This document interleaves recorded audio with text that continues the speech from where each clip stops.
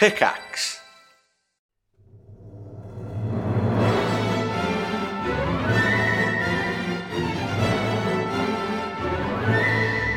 Hello, welcome. Hello, welcome. You were late this morning, P-Flex, so me and P-Flex... I wasn't late. Sorry, Sips. Me and P-Flex were talking about games. And I was What game just is telling this? Anno. I've been playing Anno. Okay. And I love Anno games. That's I'm just- no from me. No, you know what I mean? I'm just joking. I love me some Anno. That's very good. Yeah, you like that? is Yeah, I funny. like that a lot. That is Yeah, funny. thanks. You've done well. So I think the reason I got back into it is because I think I'm subscribed to a bunch of subreddits, and they kind of function as like pseudo adverts, right? Yeah. Every now and then I get like a pop up from Hearthstone or Factorio or Anno, and that pulls me back in. I'm like, wow, that guy's done something really cool. I've got an itch. And then I have to go in, and then 3 weeks of my life gets swallowed up by the monster of game addiction. Well, hey, listen, I recently my son, I got my son his own Steam account, which he was like thrilled about because he used to just use mine. We used to have to do like the whole like, you know, one person using it in offline mode while the other person could use it online, whatever. Sure. But now he's got his own, and the first game that he has in his own Steam library is Satisfactory, which we played together multiplayer, which is a lot of fun. Wow, and it is a good game. I had one of those moments where I just felt like I was Einstein because I played a lot of that game and I know how to set like a bunch of the certainly like the beginner stuff up. Mm-hmm. And he just couldn't fucking believe it. He was just like, oh my God, how do you do this stuff? Look at this conveyor belt, these ratios, this efficiency. It's just like he thinks I'm some sort of genius now because I can get like the first, I can make iron ingots in Satisfactory. So it was nice. Yeah. It was good fun. Yeah. Well, that's no mean feat. No. You know, it takes a couple of hours to get all that going. Properly. It does, yeah. Yeah.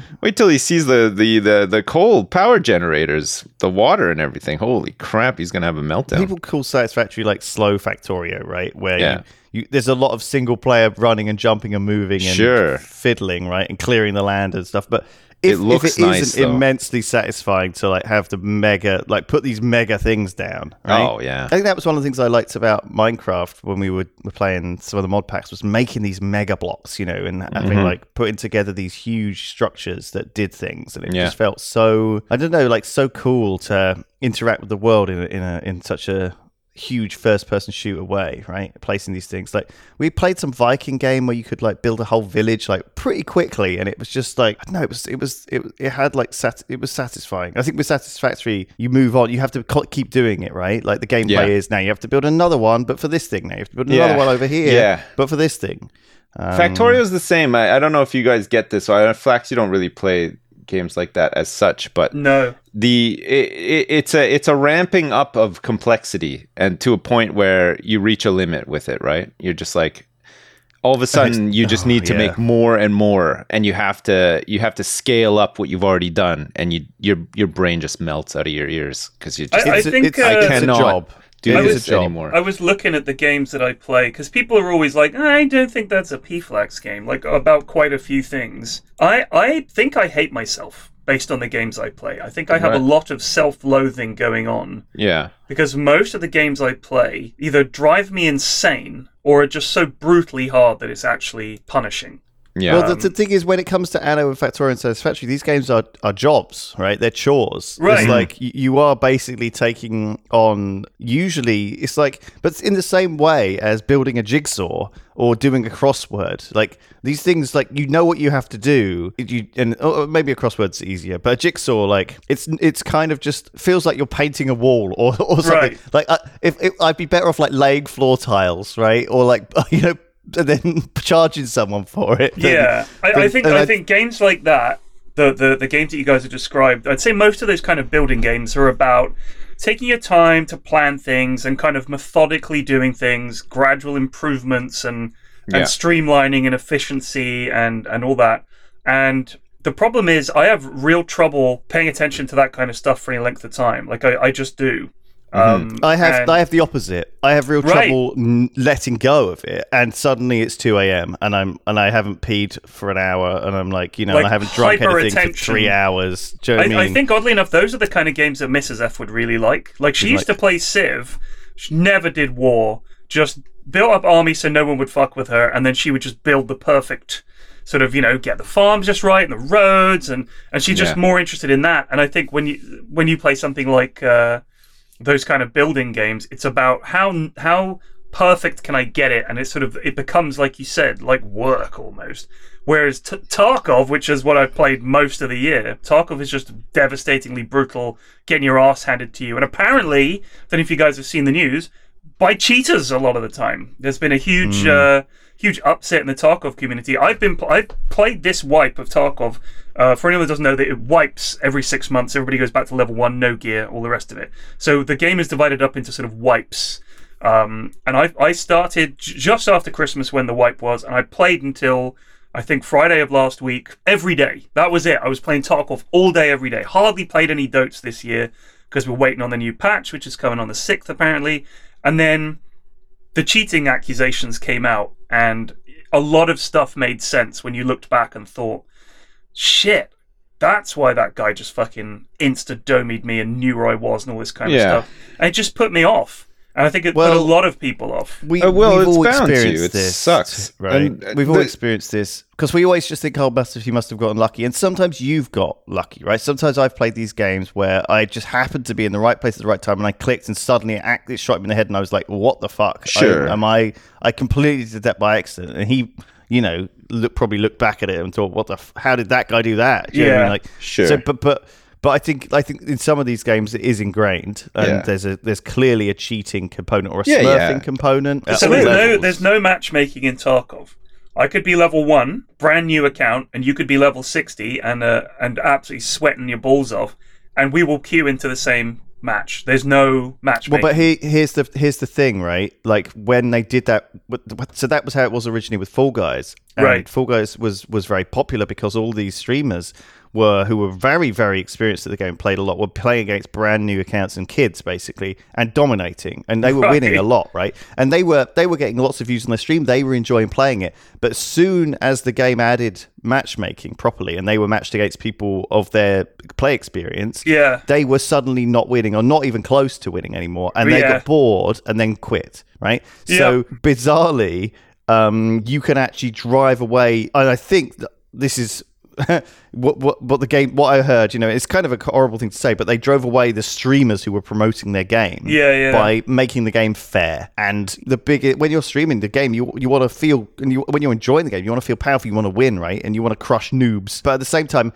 what they were finding with Fall Guys is, yes, they were driving away the streamers, but what they were doing was they were actually retaining some people, because so many accounts joined Fall Guys and just could not win, or could not get close to winning. Couldn't get in were in the bottom 10 every time. And if you play your first 10 games and you come in the bottom 10 every time, you're never really get to play the game. You just think, this game isn't for me. Maybe I'm just not made for this game, right? And whereas in fact you're just in a unbalanced, match. So is Fall Guys doing okay? Not really. No, I don't think so. I think, but I think that it was fairly limited in its content and scope anyway, right? Like every game designer has to design this evergreen game which is full of content, and then they get surprised when everyone quits because there's not enough content. I think it's doing all right. It was bought by Epic and then put free to play. I think it's nowhere near where it was though, and when it had its heyday. Yeah. And I think it was the initial hype of the game, definitely. I mean, it's gone full Fortnite with the skins and and all the crazy stuff.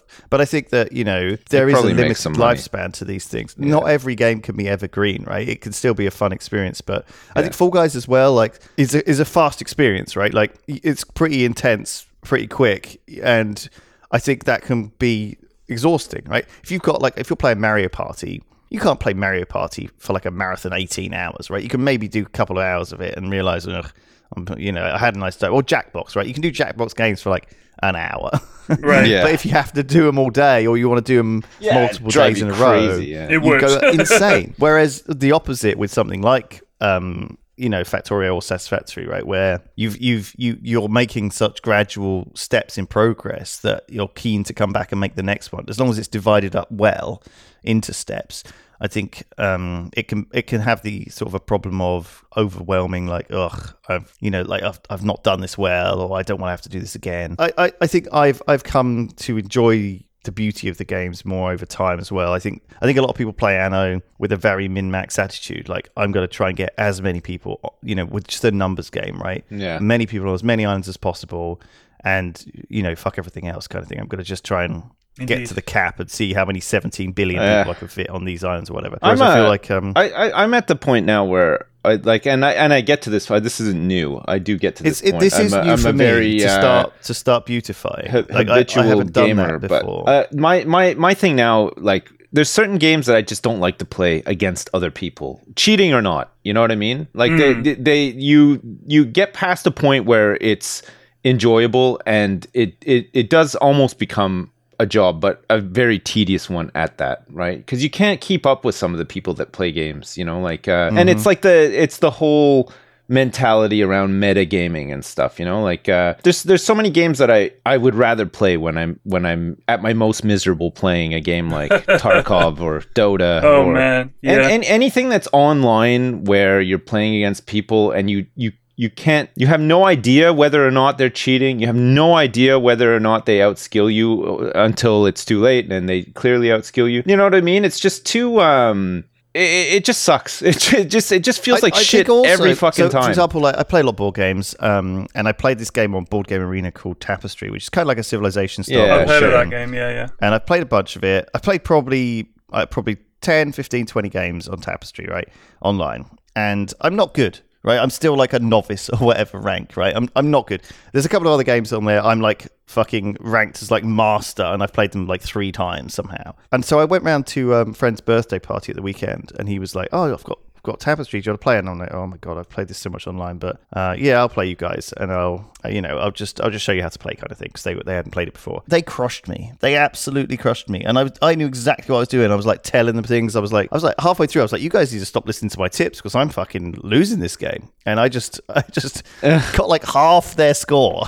I feel like if you're playing a board game with friends, it's different though, right? Like you're not. There's no. I was trying. There's not really unknowns, Like you kind of you know what your friend's skill level is or not, and it's a bit more fun. You have the other person right there with you. Like playing couch co-op games and stuff like that is different as well, Or if you're playing like Street Fighter against your friend, you don't mind if he's good because you're sitting right next to him. You're just like, "Oh fuck you, whatever." Like let's try again, or let's just do something else, sort of thing. But I don't know. You just you just get into such a trench with online gaming, like especially like competitive multiplayer online gaming. I don't know. Like I've played my fair share of it, but my takeaway from it, or how I'm left feeling after every time I play these games, is just shit. Like I would just rather play a single player game I think the at my own pace and enjoy myself. So much more wholesome.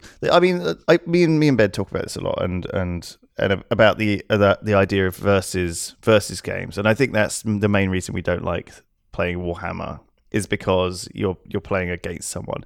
If there was some sort of cooperative version, it's more fun. I think there's a couple of board games like that, like where you can play cooperatively with people. What's that? And some of them, there's a thin it's like line, a dungeon right? or something, and you're all basically in it together. There's a thin line between Hero one Quest. person just playing everyone, though, because sometimes if it's basically just a single player game where you split it off into 4 characters, kind of like Across the Obelisk or something, it's hard to not just have one guy be like constantly basically just playing the 4 characters. It doesn't happen so much with like For the King, I found, but in a similar vibe, like it's hard to design a game that is where you're on the same team but not. So I think Gloomhaven is a board game that people... I hate it, but I know people who love it, and I'm not going to debate them. It's, board games are like that. There are plenty of weirdo games that I like, but Gloomhaven is just tedious to me and not fun. But It is a cooperative game, and I know people that play it, and they fucking love it. It's all they want to play. I mean, we played that Unfathomable, Lewis, didn't we? The thing where you're on a ship. Was it Unfathomable? Yeah, something like that. That's what it's called. Where you were... Maybe it's not. Maybe it's a different one. Either way, it's like...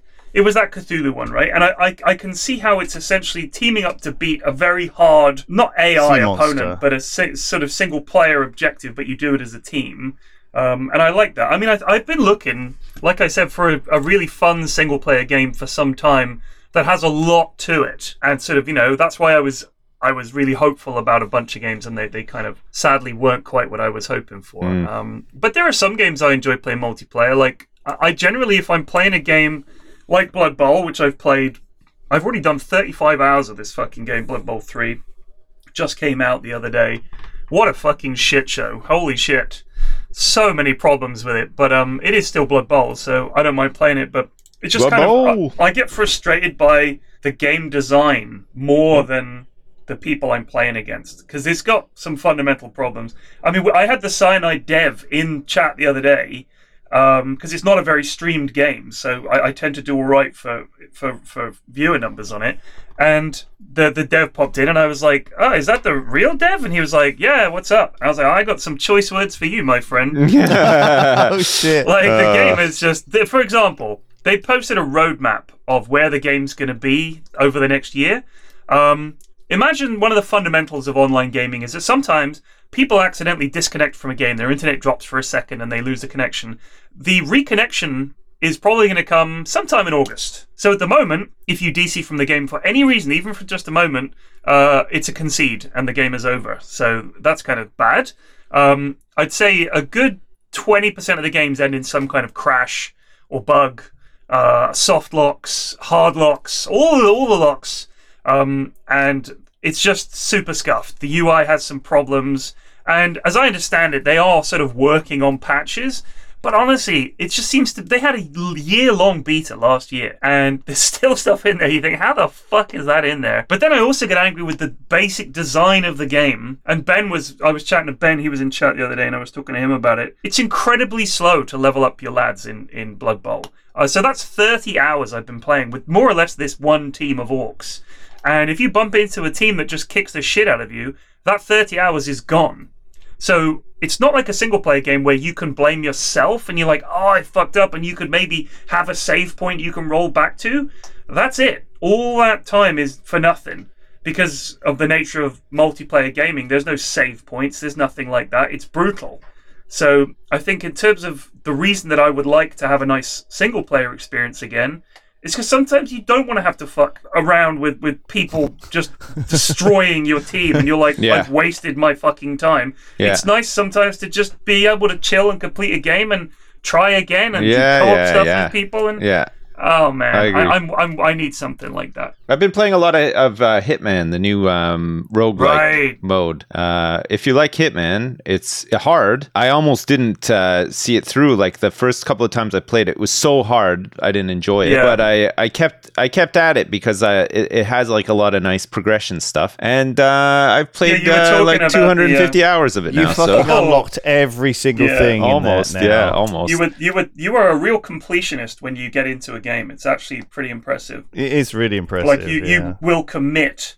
Well, I mean, it is such a fantastic game as well. It is just such a nice game to play. Like it just feels great. All the different ways that you can assassinate people and stuff. It lends itself well, and there's so much comedy to it as well. There's so many hidden little dialogues and shit that you can do like funny ways to accidentally kill people and stuff. It's wonderful. It's really I've really enjoyed it. So like actually, hunting all the achievements and stuff has been pretty fun. But once I'm done with it, I need to find something else to move on to, which is when you get into something, it's nice to be like really into something and like addicted to it, right? But then that transition period where you're just like, I'm kind of done with this game and I need something else. I was like that with Played Up last year. I played so much Played Up, but I was really, really enjoying it. You guys crushed that. I was just addicted as hell to it. But I've been going through some of the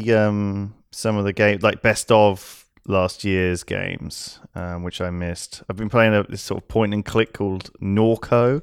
Is it any good? I've got it. I haven't played it yet. Which is like it's pretty compelling. Yeah, I think it's like it's pretty gripping. Obviously it's a point and click, and there's a lot of story stuff, and the point and click's pretty basic. It's not like too cryptic. Because I really enjoyed God, what was it called? The Case of the Golden Idol. I did that. Oh, that's meant to be really playthrough. good. Yeah. Yeah, it's good. I mean, it's no Obra Dinn. No. But what is? What you is, know? exactly. What a fucking it's game. fun. It's like a puzzle. It's basically a series of puzzles, and I like the art style. Yeah. And it's almost all about you have the sort of crime scene, and it's got people frozen in sort of half an animation, so you can see what they're up to, and then you have to look through the clues, and it unlocks other clues and stuff. So it was really, really fun. It was really good.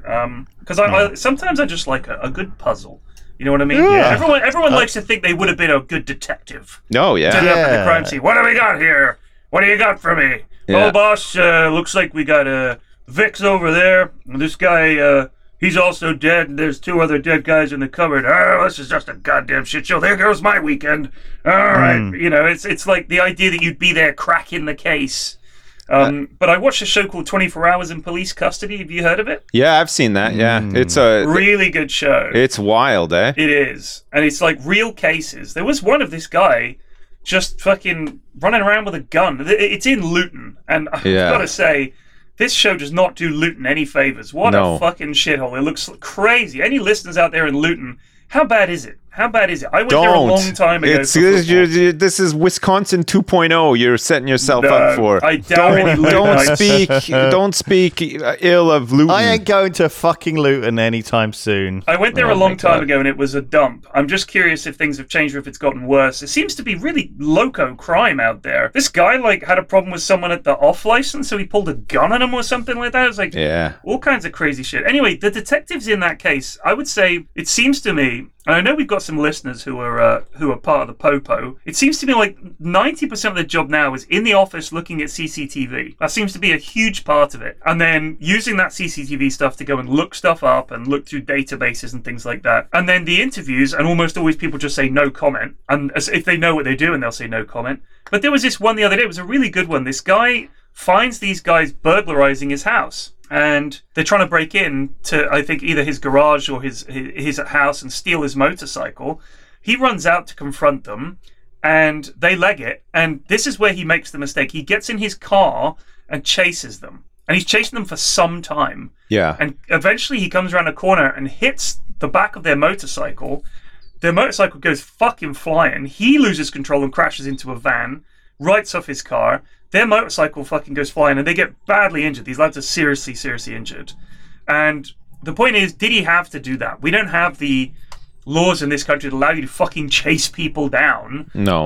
You know, and there's some leeway, which is like your blood was up, you were scared, you did something, you know, you fought back in the heat of the moment. There's some leeway around that. But if you're chasing people for like 10 minutes, you had time to cool down and you didn't. Which means at that point you made a conscious decision, I'm going to fucking have these lads. And then it's premeditated. Yeah, That's but I mean, the way they look at it. The city or town you live in is not a fucking battle arena, and it's not a game of Grand Theft Auto. I mean, Jesus Christ, there's like kids out there. There's all sorts of... what are you doing driving after somebody? Like, you have no business doing that. It's so fucking dangerous. It's so selfish as well. But yeah, it's nuts because... There's this... Do you think he should be able to ram them off their motorcycle? No, but I think that at the same time, that everyone's got their own... I think they should all be in jail. Everyone's got their own life that's happened to them and their own situation, right? In context, you know, his actions may well be explainable. I'm not saying they are, but in a sense, like maybe a lot of crimes, a lot of crime stuff doesn't go punished, right? Most people who are caught because they made a mistake, or there was a lucky break, or there was, you know, there was some sort of moment where they fucked up or didn't know something or were ignorant, right? Like basically it's a common thing where people can you'd be surprised how easy it is to get away with crime, right? If you're not a complete plonker and but at the same time there is this like passion element, right, to a lot of crimes. Like a lot of people who were caught were kind of, it wasn't premeditated in a sense. It happened when they saw something, they got angry, emotions took over, and they had this crime of passion. Now, we don't have any laws in the UK about that, but certainly it's still a big part of criminal justice in France that there is this idea that you could have been overwhelmed with emotion and have taken actions that were crime not of passion. you. They have the same in Canada to some extent. I think you can do it. And I think in some cases in a lot of cases that's used as an excuse, right? Because what other excuse is there? You know, in many cases, like if someone gets caught and usually they get caught again by something like I was watching this thing the other day where a guy wanted to kill his wife, and so he drove the car into a tree, but he drove it in on like the passenger side, right? So it would kill her, kind of thing. It's a very horrible crime, but they almost got him on it because every car these days that's not that old has like a black box kind of in it, you know, or a little tracker that says like the last things that were done, and it showed that he didn't press the brake, he didn't try and swerve, he didn't try and, you know, there were no tire he just marks slammed on the road, right into the he just and as a result it was kind of this thing where it's like he had 10 seatbelts on. He was really strapped in. Well, actually I think that is the other thing. I think he went into the brace position. Fuck me, because he was a pilot, right? And so he and I think they could tell he went to the brace position because of one of the injuries. Like I think his wristwatch like left an imprint in his forehead or whatever, you know, so it showed that he had his hands up. There's a news story recently. Sorry, this is somewhat related. Again, a trained pilot. He killed his wife with a claw hammer in front of his young kids. His young kids were just in the other room, like, you know, cowering. He just I guess he just lost it and just killed his wife. And then that sounds absolutely fucking awful. Was that the one in Surrey that was the other week? Buried her in the backyard or something, I think. So some guy killed his entire family and then himself. I mean, these people are that's mental illness. Like that's just. Well, it seems to be a very I think a lot of male-dominated thing. The whole killing your entire family and then yourself, because it feels like in these men's minds, they've failed, and so they're just going to reset it for everybody. It's like a board flip in real life. Do you know what I mean? It's like they're just flipping the board. That's it. Game's over. It's like, why can't if you're fucking gonna kill yourself, just kill yourself. Don't fucking kill everybody around you. To some extent, though, like it's. I'm not saying I know the answers to any of these cases, but I think what happens is that people often feel they have no choice, right? These guys, maybe what they've done is they've done something wrong or bad, or, you know, something they feel that there's no coming back from, and then they just keep taking further steps, right? So it's like maybe he did something like, I don't know, oh God, I don't even want to speculate what he did, but, you know, maybe he did something that he felt was awful, and his life was over regardless, or he would go to prison regardless. So why not go further and further, right? No, if you're going to do that, just do yourself. Don't kill your fucking family. I think that's just so fucking selfish. It implies ownership. It's like driving your car off a cliff. You know what I mean? It's like no one's going to have my fucking. But this is not a new thing, right? Nissan? This is not a thing. This is.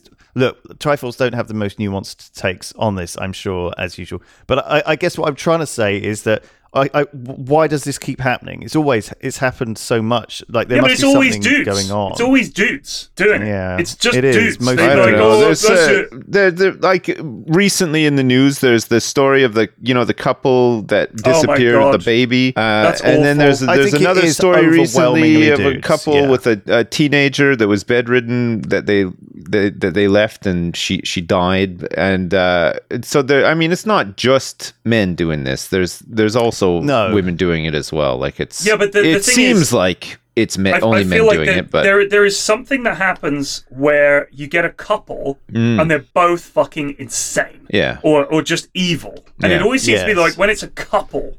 Oh my God, you're right. Because you know what I mean? You've always met like an insane man or an insane woman. You've thought, fuck, I'm going to avoid them. Yeah. Right. But then someone who's actually insane. Yeah, they're like another crazy person. Great. It's like two electrical cables, like two live wires touching. Yeah. And then, you know, normally it's fine because I think the crazy people get looked after by people around them and brought down. So, you know, you see these couples with like the crazy one and the normal one, right? And you're like, oh my God, what a guy or what a girl like sticking with that loser or that nutcase, right? But I guess look, every situation's got to be different, and so trying to make a simple sentence to explain why people do these awful things is like really fucking hard. Oh my God, to try and figure it out. Yeah, like we just sometimes it's astonishing what people will do.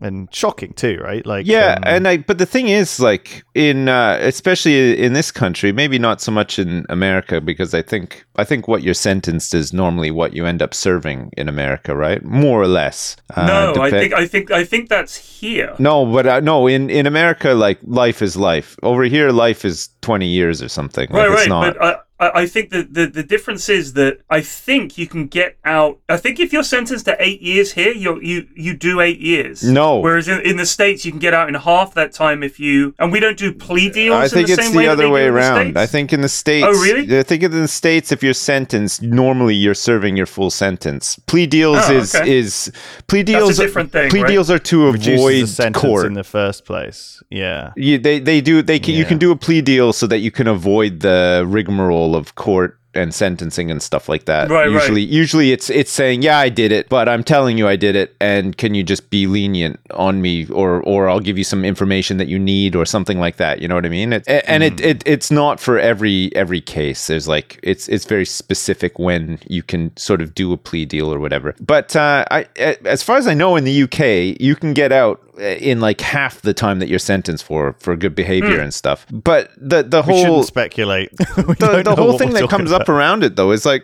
with some of these crimes, like the gravity of some of them, not only to the victims of the crime, but the implications also on the people who are doing these crimes, their mental health, and whether they're a threat to society or not anymore, or whatever. I don't know how somebody can kill somebody in the most brutal way and then ever come out of jail again, but they do. You know, like there's even in the news, there's cases where people murdered somebody 20 years ago or whatever, and they're due to be released, and you just think, what? It's complex. Of course it is, but fuck stuff. Me, man. Like everyone has their own things, and I'm so different to how I was. I'm not saying let's free all the criminals, but I'm saying that you could understand that people can change or should be able to, or else why don't we just hang them?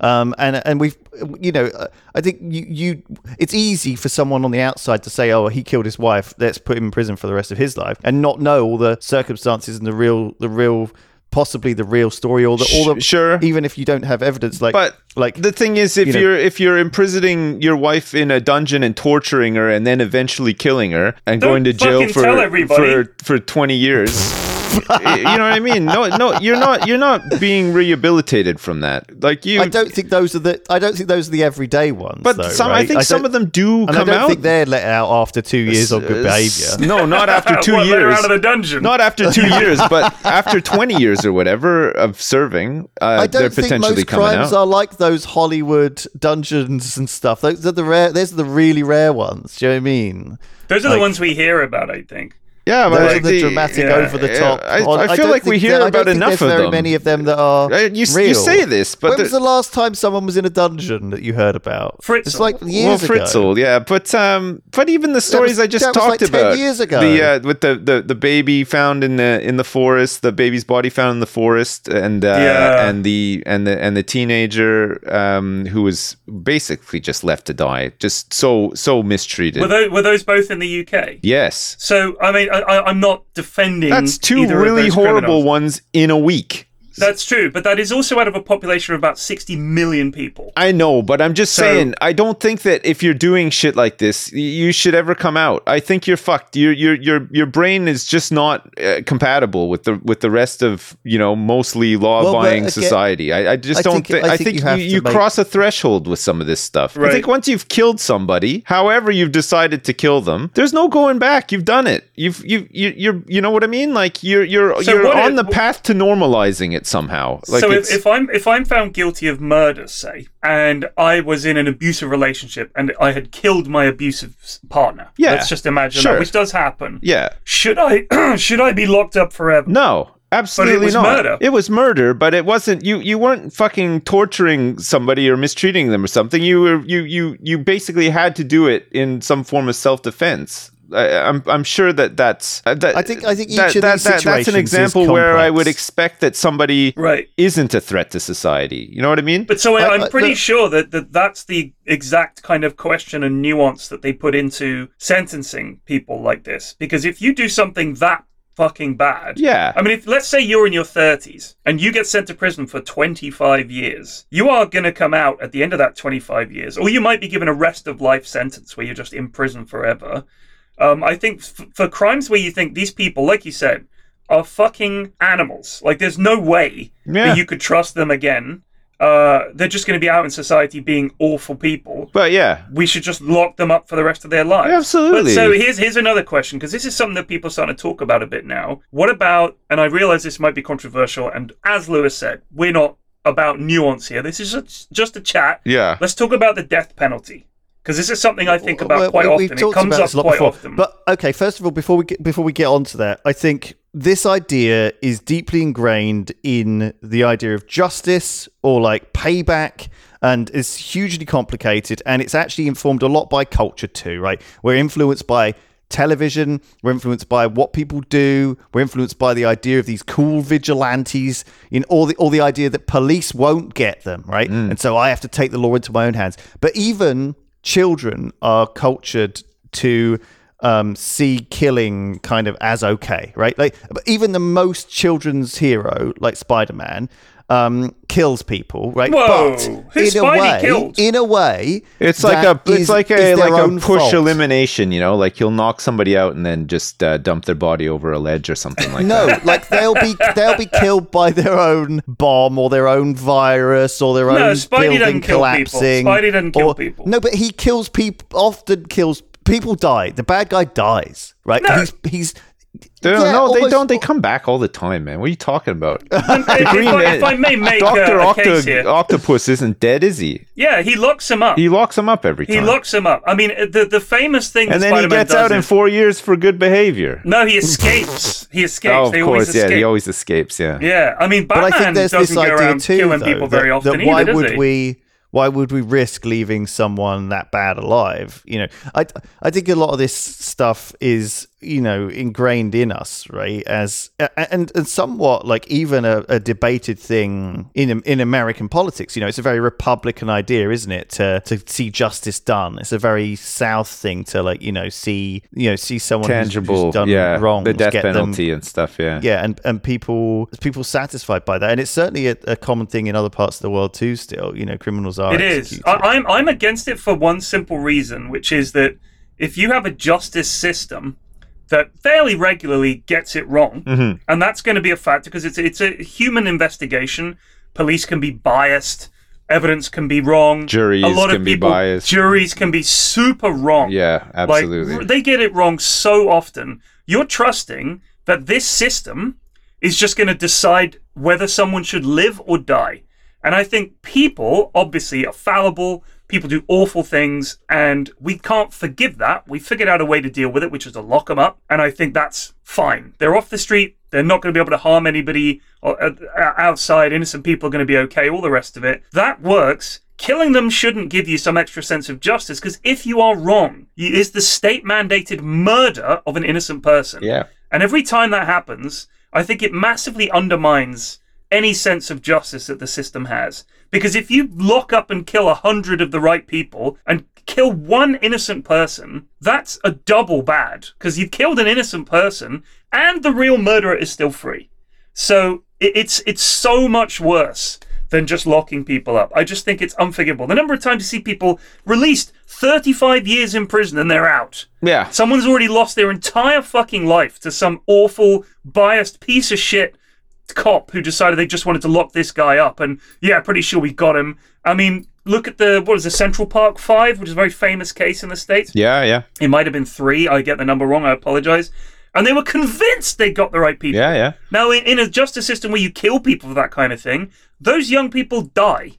And then what? And then you're like, oh, well, they were the wrong ones, so now we'll get the right ones and kill them too. Where does it end? Also, the idea of setting an appointment and getting an organization and people whose job it is to kill people, like for in the name of justice, I find that abhorrent. Yeah. So I'm dead against it. I think locking people up for a long fucking time or never letting them out again if they're bad. Okay. We can live with that.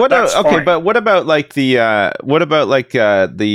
Holocaust trials and stuff? Imagine Hitler hadn't killed himself. Would you would you be happy to see him receive the death penalty for what he did? And it's a very good question. His higher ups as well. What most of them were, the ones that were tried, that so they managed to round up. A lot of them were executed. That route, of having a sort of sliding scale where you say, oh well, for Hitler, yes. It's like, well, what next? Why not expand that a little bit? Yeah, I think if you have any kind of a scale like that, it's either going to be added to, inevitably, when people come up with some new crime that they decide is also really, really bad, or it's going to be slid down and up, depending on who's in power. I think if you have a binary yes or no, do we kill people in the name of justice? But that's the thing. It's not it isn't like that, right? It really is just case by case. Like some cases are so much worse than others, and you can't really just treat them the same as you would any other. You know what I mean? Like I'm against the death penalty on principle, but there are exceptional cases where I would be for it for sure. So I know that people say things like, as long as it was 100%. And I mean, obviously, sure. in Hitler's case, we're pretty sure he was the guy. Denying it. Yeah, he was in charge of everything that was going on. He would have, and like, there's no way he would just be like, I didn't know that was happening. Well, and in that sense, what actually would happen was that would feed the lunatic argument that the Holocaust deniers. Yeah. It's like, oh, well, they let... Keeping him alive. Yeah, do you know what I mean? Like, it would... I think in hindsight, it would, right? Like, I think at the time, they were not thinking, I think no one's thinking, let's not kill Hitler because... we need a fair trial for this man. We've got to bring him in. What I mean? Like, I think that would be another... I think, in a sense, that's a different thing, right? That's an incredibly political... And sometimes these things are done in a political way. Sometimes these things are used as symbols, even today. Like, I mean, let's look at, for a more recent, Osama bin Laden is a good example, right? I mean, they shot him and killed him. Yeah. Should they have just nicked him and brought him in and stuck him in prison? Because if they do that, essentially what they're saying is, we're going to do some kind of justice. I feel like every time we arrest this guy and take him to prison. Maybe their orders were to do that, but it was like, no, it was like in Hollywood where it's like, you have your orders, and you got the guy sweating like with the triggers, like, I fucking hate this guy so much.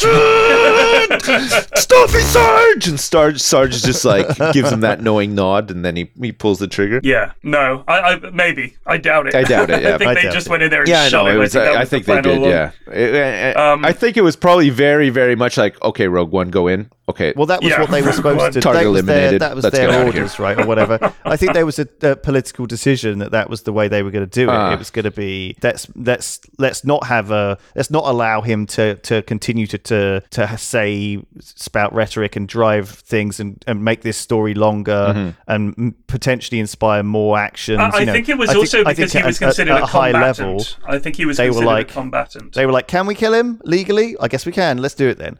I mean, if not, we'll just change the law to say we can, which they can do. Yeah. So, my concern is that a very political thing rather than a domestic thing. I think that's my concern with having sliding scales for things like that, is you don't know who's going to be in charge. And whatever laws you come up with, whatever rules you decide on that to combat some evil can also be turned on you.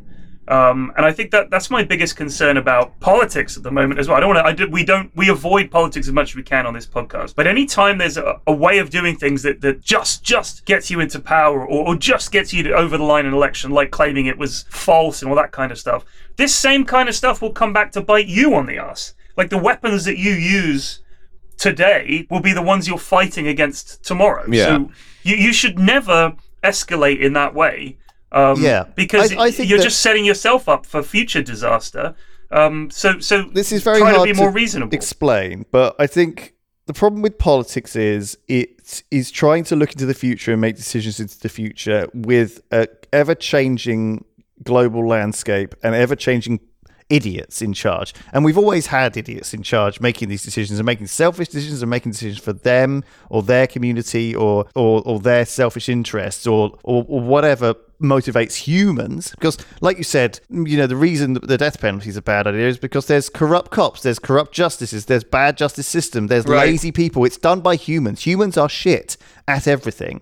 And yes, we're good at a lot of things, but we're fallible. And when you have these political choices, you don't know what the impact is going to be. Do we let Hitler survive? We don't know what the impact of that will be. Do we let Osama bin Laden survive. We don't know what the impact of that will be, right? So as a result, you will make bad decisions because you don't know you don't know what history will bring. And so it's inevitable that politicians will make bad decisions. It's inevitable. You know what? It's funny that you said that one of the failings of politics is it's about planning for the long term. I'd say that nobody does that. I think my issue with politics is that they only plan for the headlines.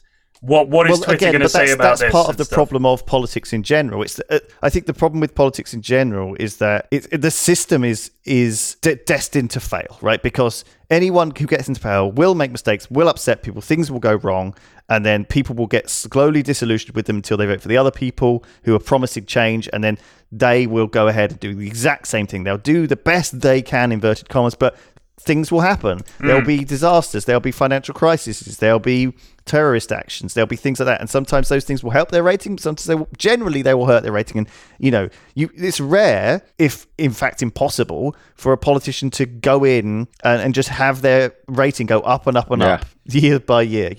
It's part and parcel of the system that we've built, that it is this swapping of two parties often, at least in the West, and people are slowly disillusioned with the system. And because it's run by humans, it's kind of built to fail. Yeah. But also it's striving for goodness, right? Everyone is always wanting it to be better and wanting it to change and wanting to improve. And I think that part of our system is to argue and to push and to be stressed and to be angry, right? Because that's how you force through change, right? I think when you get into politics and you're interested in politics, you get very passionate and angry and frustrated about it. You're like, God, the planet's dying. God, the fucking, everyone's polluting everything. God, we're having wars. Like, God, like the hospitals aren't being funded and the children aren't being educated and all this stuff. And you're like so angry about all of it, right? And that anger does fuel change and improvement, and you don't get it without it. You don't get things changing without people complaining about them, right? True. And you don't get things being better without people complaining. Someone has to say, "Oh, that fucking light bulb needs changing," right?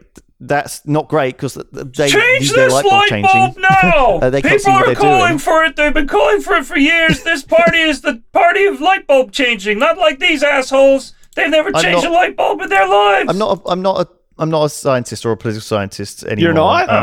Wow. Ever. Well, let's stop this fucking podcast right now. I used to be a scientist. But I just think that almost like some of these systems, like in the same way that Tarkov or Dota makes you feel a certain way and there's a certain level of toxicity, and I can't quite put my finger on why, I think politics makes you angry and feel hopeless and feel stressed and feel like people are useless. And I think it's kind of like it's kind of hard, despite the fact that a lot of people in that world are trying to make it good. Like I think we always dwell on the bad, right? And the squeakiest wheel gets the grease, and you always complain about. I've been squeaking for years. Nobody's ever given me any grease. I just want to say I've been waiting for my grease for fucking years. I squeak constantly. No grease. Oil you Where's the fucking grease? Where's the grease? I've got. Let's change the subject slightly to Sorry. No, don't apologize, Lewis. This is a podcast. We share ideas. It's a hard thing to get through, and it's all right. We're not very good at explaining our thoughts, but it's complicated. You did great. Have a think about this. A number of British artists have turned down the opportunity to play at King Charles' coronation, including Elton John, Robbie Williams, Harry Styles, and Adele. Oh man, turned it down. So people are wondering why. They're all saying, no, I'm busy that day, sorry. But people think they're turning it down because the whole, Prince Andrew stuff and the stuff between the runaway prince and his evil bride. Sure. As certain. Yeah, they're getting kicked out of Frogmore as well. What's Frogmore? I think it's like a residence within the grounds of Windsor Castle. It's like a what? And they're not allowed to stay there. That historically Harry has lived in. Frogmore Cottage. Yeah, it's like a fucking £10 million mansion. Yeah. That's right. Yeah. They live there. Well, they don't live there because I think they live in the States now, don't they? Because they were on like Oprah and everything. Yeah, they on Oprah and all the rest of it. Yeah, but apparently Andrew's moving in. That's what they think. I saw him. What was his book called? What was his book called? The one that just came out. It was called like The Other One or Rejected. Bear or something like that. Anyway, Spare. The Heir and the Spare. That's right. Yeah. I saw him on. I think it was Which is, it was Colbert. I think I almost given Spare on Colbert. Spare on Colbert. I'm the pretty air, sure it was the spare on Colbert.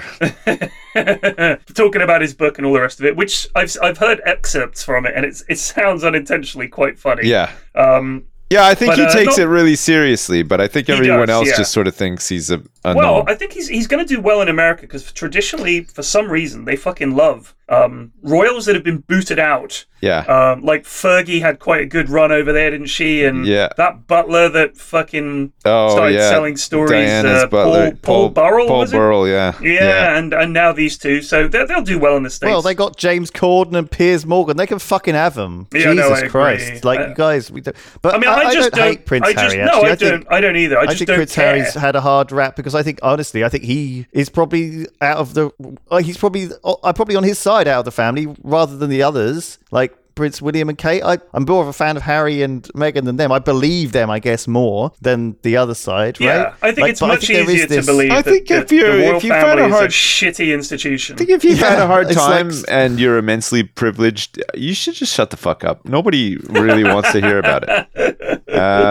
Apparently not. His book was a bestseller. Yeah, so, I'm sure it was, but it's so it's such a waste of time. Fuck, where does it go? Where do you go with this knowledge of Harry's hard time or whatever? Like, you know what I mean? Like, he's still fucking super rich. His family will always be super fucking rich. The royal family are actually shit. Turns out we knew that. I know. Yeah, we were all convinced the opposite was the case. I mean, nobody minds when they're just doing their job. But when you start hearing about the shit they get up to about behind the scenes, that's when people are just and the Queen knew that as well, right? Like she went out of her way, it seemed, to just kind of keep things very, formal, surfacey, so that everybody just saw them as just, doing whatever it is that they're meant to be doing or whatever. But then when you start hearing about all the drama and the nonsense in the background, that's when people really start to put a spotlight on them, right? Like what? That was one of the things he said in the book, was that their family motto is never complain, never explain. Yeah. So they keep their mouths shut. Yeah, but they're meant to. That's their job. Yeah, but equally, they are massive public figures. Yeah. And when shit happens, like Prince Andrew being a fucking nonce, you can't just say, oh, never complain, never explain. No. You've got a fucking duty to come out and publicly say, yeah, he fucked up, and we're disowning him because he's a cunt. Well, I think they just keep your mouth shut. I think that's awful. I think that the actions on that side, stripping him of his duties and titles and all that kind of stuff, it was as well as they could. That right, like it's not. They're never gonna like Jeremy Kyle it, right, and like come out doing like the ugly crying and stuff. I love that. That'd be so funny. Like there's gonna be like a compromise in there somewhere, but like I think stripping him of all of his titles, and he wasn't allowed to wear like any military uniforms at the Queen's funeral and stuff like that. He's still the Duke of York. I don't know what you're talking about. It's as good as you're gonna get. Shut the fuck up. He's still exactly the same as he was. They're doing nothing because that's the way the royal family do it. They just stay quiet and hope it all goes away, and it will, because they have all the press in their pocket as well, right? All the tabloids.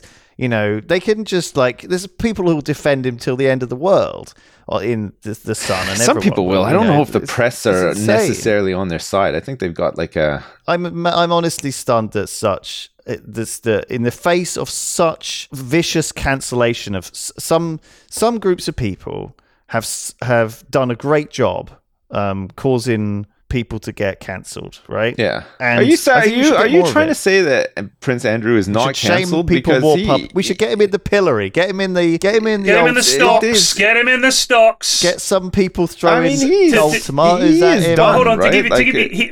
He has no shame himself, but nobody is touching that guy with the barge pole. Like he is. All right, well, you want to hear something? Guess where he's just been offered to move into? What, in March of this year? Frogmore Cottage. Frogmore. Yeah, I know. I said earlier. Yeah. Yeah, but no. So that was Harry lived there. They booted him out from his 50-room mansion. Yeah, but he couldn't afford the upkeep on. No, yeah. Because of course he's lost all his crooked connections. He's lost all of his. But the point is, you're not telling him. You're not telling him you'll have to go get a fucking flat somewhere. Fuck off. He's been given a fucking house on the grounds, and a very nice one. Yeah. So he's been given Harry and Meghan's house. Right. There's no attempt. It's almost like saying, you're still one of us, so here, have Frogmore to live in, rather than saying, well, sorry, but you're a fucking disgrace. goodbye. Yeah. Like If anything, they're more upset about his nephew coming out and saying a few things about how shittily the royal family is run. That's unacceptable. But being a fucking nonce, yeah, in you come, son, no problem. It's disgraceful. And Prince Andrew is one of the most corrupt fucking people around. Yeah. And he's back in the fold. Fuck off. He's not back in the fold, though. He is not actually. He lives in Frogmore. Yeah, but he's not. He lives in Frogmore, but he's not. No, Frogmore's like the naughty. He doesn't do anything. You know he can't do anything. They said the naughty. Doesn't matter. I bet he's still coming in for dinner. It's like having a granny annex at the bottom of your garden. That's fucking Frogmore, isn't it? Basically, sure. They look out the window and he's looking out his window and they wave to each other. I think a guy with an ego that big, though, not being able to sort of do the things that he's accustomed to doing is, you know what I mean? Like he'll probably he'll be the next person to write the memoirs of how hard done by he is and stuff, right? Like they don't live in the same plane of reality as we do. Me and Jeremy Epstein. Jeremy great Epstein. friends. Yes. Jacob Epstein. No, they weren't friends at all. They only met once, right? Like it's Jeffrey. That was the line that he took. Oh no, I barely knew him. He like stayed over with him and everything. He had sleepovers with him all the damn time. Oh,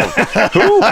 Jeremy? Sorry, I don't know who you're talking Jeremy? about. Jacob? Jeffrey? No, I don't know him. We didn't even know his name. It's fucking Jeffrey Epstein, apparently. It's old news, but he's pretty fucking cancelled though. Like I don't think he's. He is pretty. But he always looks so shady. The picture they choose of him is him kind of looking like a supervillain. It always makes me laugh. When you can tell when someone's the darling of the press. He's such a fucking knob, though. Like he's just the biggest fucking knob, that guy. But he always was. He was always doing shady deals. I think you have to be a massive knob to marry Fergie in the first place as well. Like what?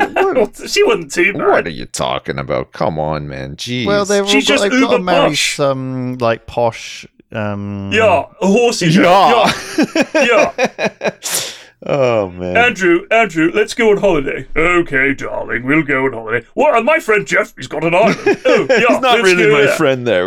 No, I don't really know him. We have sleepovers and fuck girls. That's all. But we're not mates or anything. I mean, the thing you'll never get what you're after in that sense. He's always going to live in a mansion. He's always going to have some. I think it's Donald Trump. He's going to have some privilege, worse, right? Like his family. Who's worse, Donald Trump or Prince Andrew? That's a very tough. That's a tough one. Yeah, I hate both of them. Yeah, me too. I think they're both really, really fucking unpleasant. I think they're people. both vile human beings. Like I don't even think Donald they really are human beings. I think they possess zero humanity, either of them. I think they're both massive narcissists. Cunts.